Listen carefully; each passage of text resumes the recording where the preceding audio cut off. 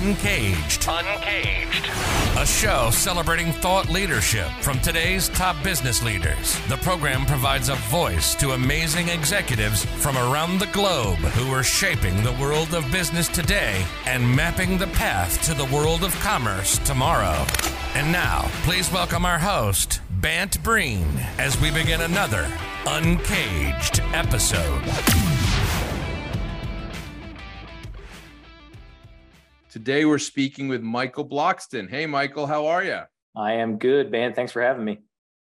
It's great to have you on the show. We're going to be talking about some big topics today, most notably focused around space. Michael is the chairman and CEO of Nebula Compute, which is a company that's doing quite a few really interesting things, but really helping build infrastructure that humanity needs to leverage space and really to take advantage of the near-term opportunities as well as the mid and longer-term opportunities. And so we'll go into more detail about Nebula in a second here. Let me just start out with asking you, Michael, kind of an opening question. Tell us a little bit about yourself and your background.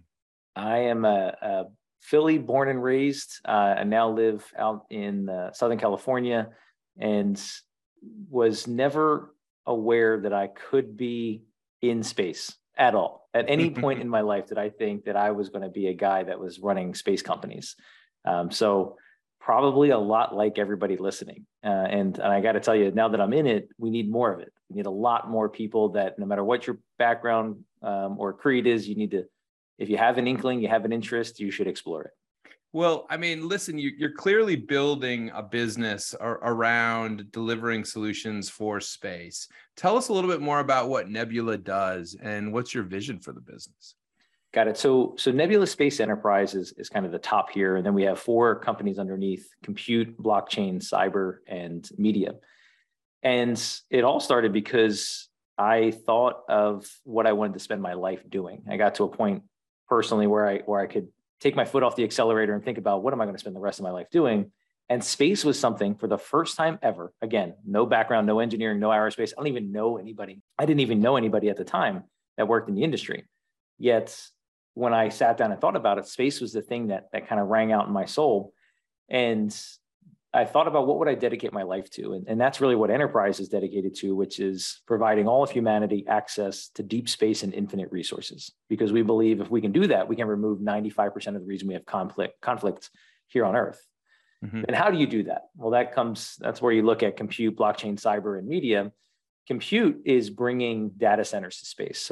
So a nebula is where stars are born. And the compute side of things is a cloud. A nebula is a cloud in space. And if you look at computing and you look at humans, we're really good when we have great computational capability, whether it's through AI or even machine learning or just object detection, things like that. Really good can accelerate. Blockchain and cyber kind of go hand in hand with being able to then have data that you can trust, and cyber to know that you can protect it. Media, really what media is meant to do is to help everyone find their place in space. The vision, as you heard, is massive for Nebula. And the spark was when my son was born. He was a month old. I was thinking about how do I get him the future he deserves? And that's what Enterprise is. And that's what all these companies are doing, is building out that infrastructure that we need. So humans, and if my son, when he grows up, wants to do a stint on the moon or go out to Mars, he can do that because we've built the capability. And for everyone listening that was just like me, had no idea where they could fit. If you're a fashion designer, plumber, electrician, anything, and you want to know where you fit, where your place is in space, that's what media's objective is to help you find that. That's great. And I can see that there's such a critical need for all 4 of those areas as we really shape or reshape our focus around what you can do with space. There's a lot of noise, obviously, in the industry about things going on with space.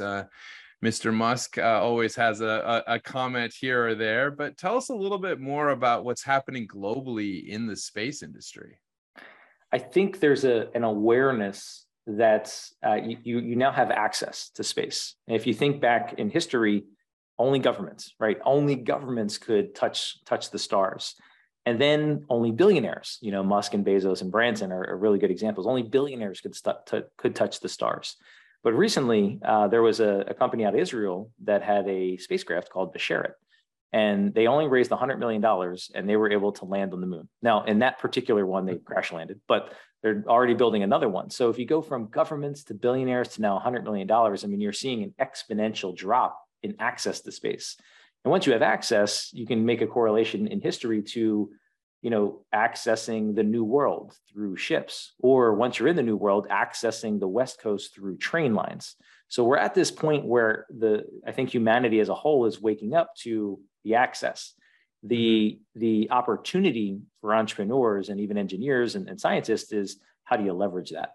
And most people take for granted the fact that we're having this communication, and there is data centers involved, there's cell towers involved, there's fiber optic cables involved, and depending on where you're watching this, there's satellites involved. And if you have a phone, there's a satellite involved. GPS is run off the backbone of satellites. So space is touching your everyday life as intimately as you could possibly imagine, but most people don't know it, but they're waking up to it. So there's this awareness that's happening, I think, globally. Yeah, it's fascinating. We see conversations around space tourism, and certainly all the various companies that are trying to either push to just get into orbit or plan trips to the moon or to Mars. And it's very exciting to see that. But, one of the things that I loved about Nebula is this idea that you have a mission to find your place in space and really kind of see this idea of space as something that's for everyone. Tell us a little bit more about that. So you touched on tourism. Tourism isn't for everyone. I mean, when you look at it, statistically or statically, tourism seems like a really big industry, but it's only reserved for the people that have excess income, right? It's not a for everybody thing. And quite frankly, I think it's a terrible business model, especially when it comes to space. Yeah. And then the flip side of that is find your place in space. So for me, intimately, personally providing my sons, now I have a second son, providing them the future they deserve. And I equate his generation with generations around the world. Right now, we only have about 3.5 or 4 billion people on the internet. We have 7.5 billion people. So almost half the world doesn't even get onto the internet, which is a major accelerant to human capability. Space, to tie space directly to the internet, because I think everyone gets the power of the internet. Mm-hmm. If you look at, so my background in telecom finance. So if you look at Ma Bell, 100 and some odd years ago, built 5 million telephone poles around the United States just to connect the United States, 5 million telephone poles. And then if you look at the cell tower industry, of which I was direct part of, there's 500,000 cell towers in the United States. So an order of magnitude less infrastructure to connect it at multiple orders of magnitude faster. And now, if you look in the space industry, look at companies like Starlink or OneWeb, or several others, they're looking at constellations that have 50,000 satellites. The aerospace community is like, oh my God, we've never put up that many. This is insane. But compare that to the two examples I just gave: 5 million telephone poles, 500,000 cell towers, 50,000 satellites. Mm-hmm. But the difference here, the significant difference, not just the order of magnitude drop in infrastructure, it's that they're not serving just the United States. That's the entire globe. So why space? Just from that angle alone, you're not going to be digging fiber optic cable and building cell towers across the sub-Saharan Africa, sub-Sahara, or even in the Amazon. You need to do it in a different way. And that's where space can really be leveraged for humanity. I love that. I really think there's a lot of people that aren't even thinking about it these days. And before we started the interview today, Michael, I mentioned that when I was growing up, I felt that we all talked about space. I don't think I ever went to an elementary school class where there wasn't a picture of an astronaut hanging on the wall. And so it was very much part of our consciousness, I'd say, in the late 70s, early 80s, when I was growing up.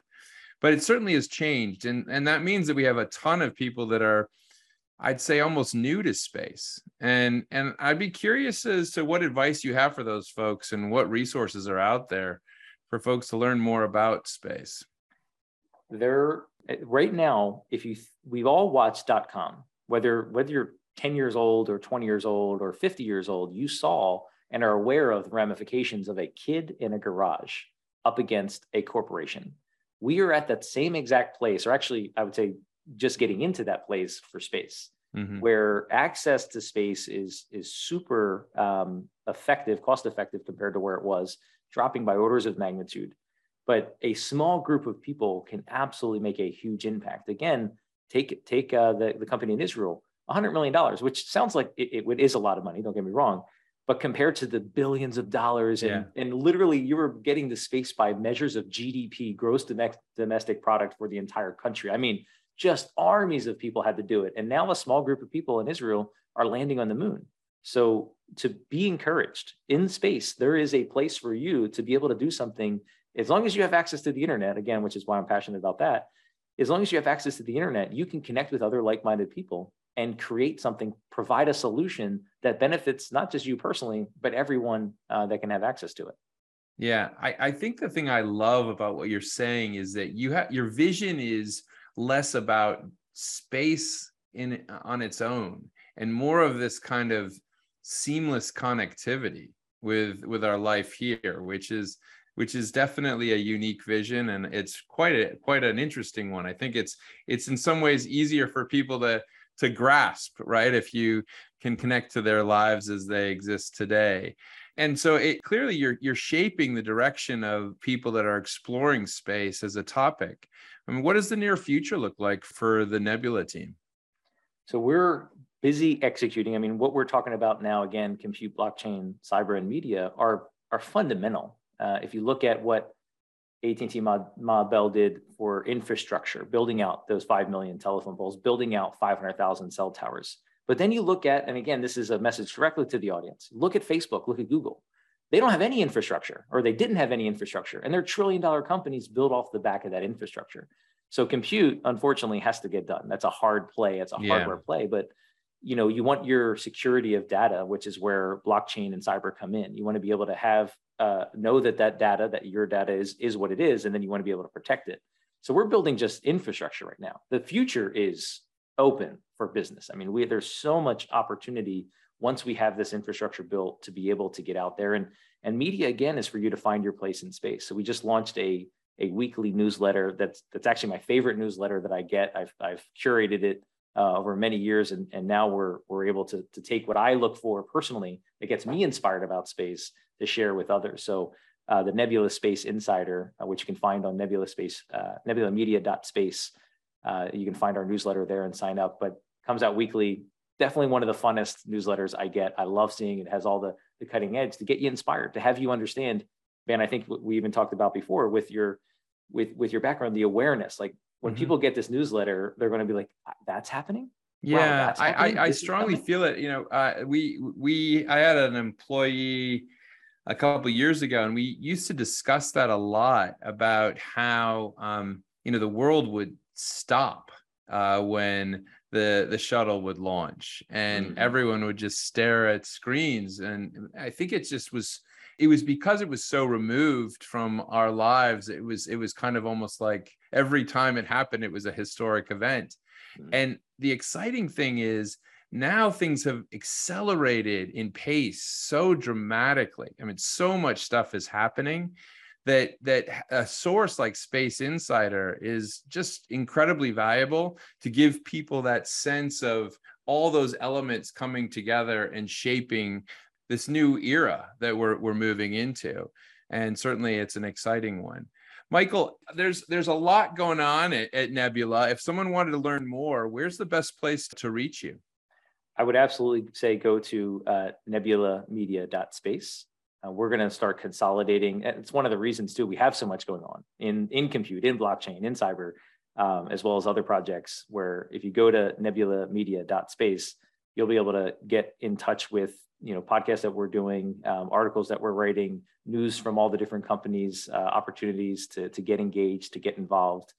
So absolutely nebulamedia.space is the way to go. Excellent. Well, we've been speaking with Michael Bloxton. He is the chairman and CEO of Nebula Compute. Nebula Compute is really, I'd say, opening up a gateway for space. For a lot of us, it's a world-changing space technology company with a significant near-term revenue model. It's working on building that infrastructure. And I guess the thing that really stood out to me, Michael, is this vision that you have that tethers kind of our lives today with this vision, the seamless vision of all of us having a place in space. It's a lovely idea, a place in space for all of us. So, absolutely. Michael, thank you so much for being on Uncaged today, and we look forward to having you back. Pleasure, Ben. Thanks for having me. Cheers.